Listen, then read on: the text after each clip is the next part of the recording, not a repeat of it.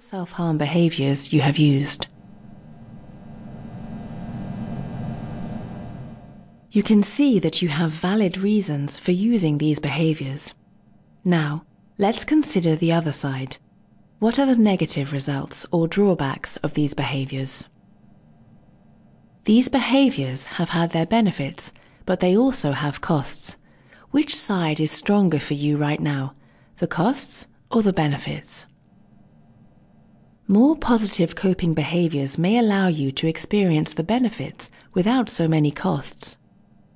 Think again about the benefits of your nervous rituals or self-harm behaviors.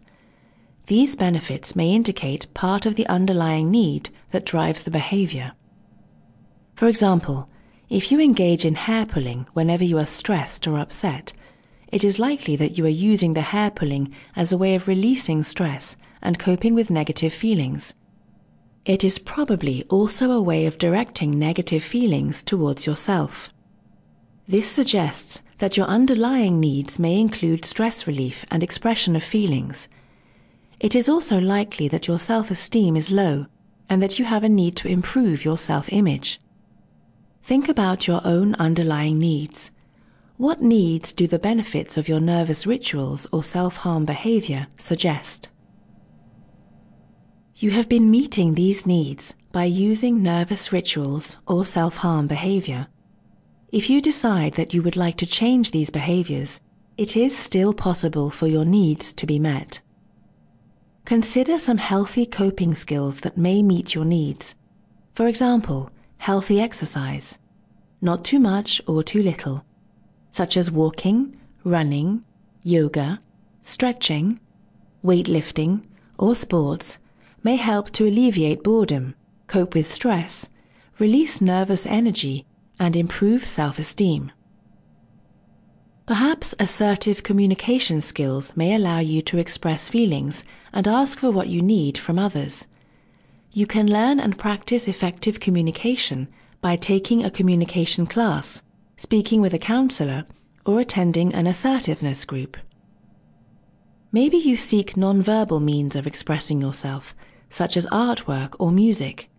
You could draw, sculpt, or sing, rather than harming yourself.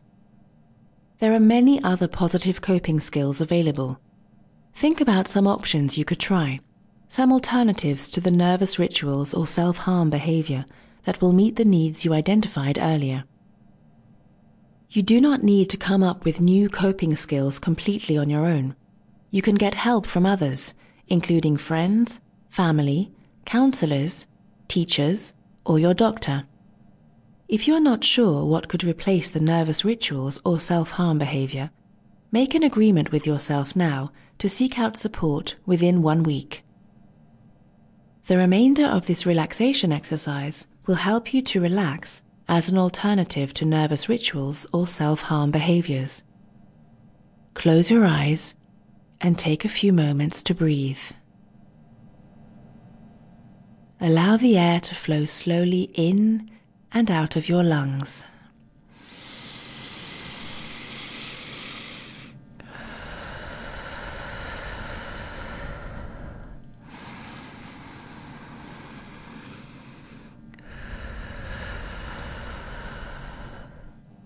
Feeling the energy and calm you absorb from each breath. You are able to pause right now, to keep from engaging in any self-harm behaviors or nervous rituals. Simply calm and relaxed. When you have an urge to use self-harm behaviors, it is a sign that you have unmet needs. What do you need right now? What needs are you trying to fill by using self-harm behaviors? What needs are your nervous rituals aiming to fill? If you are upset, simply allow yourself to feel upset for a few moments. You're not going to feel this way forever.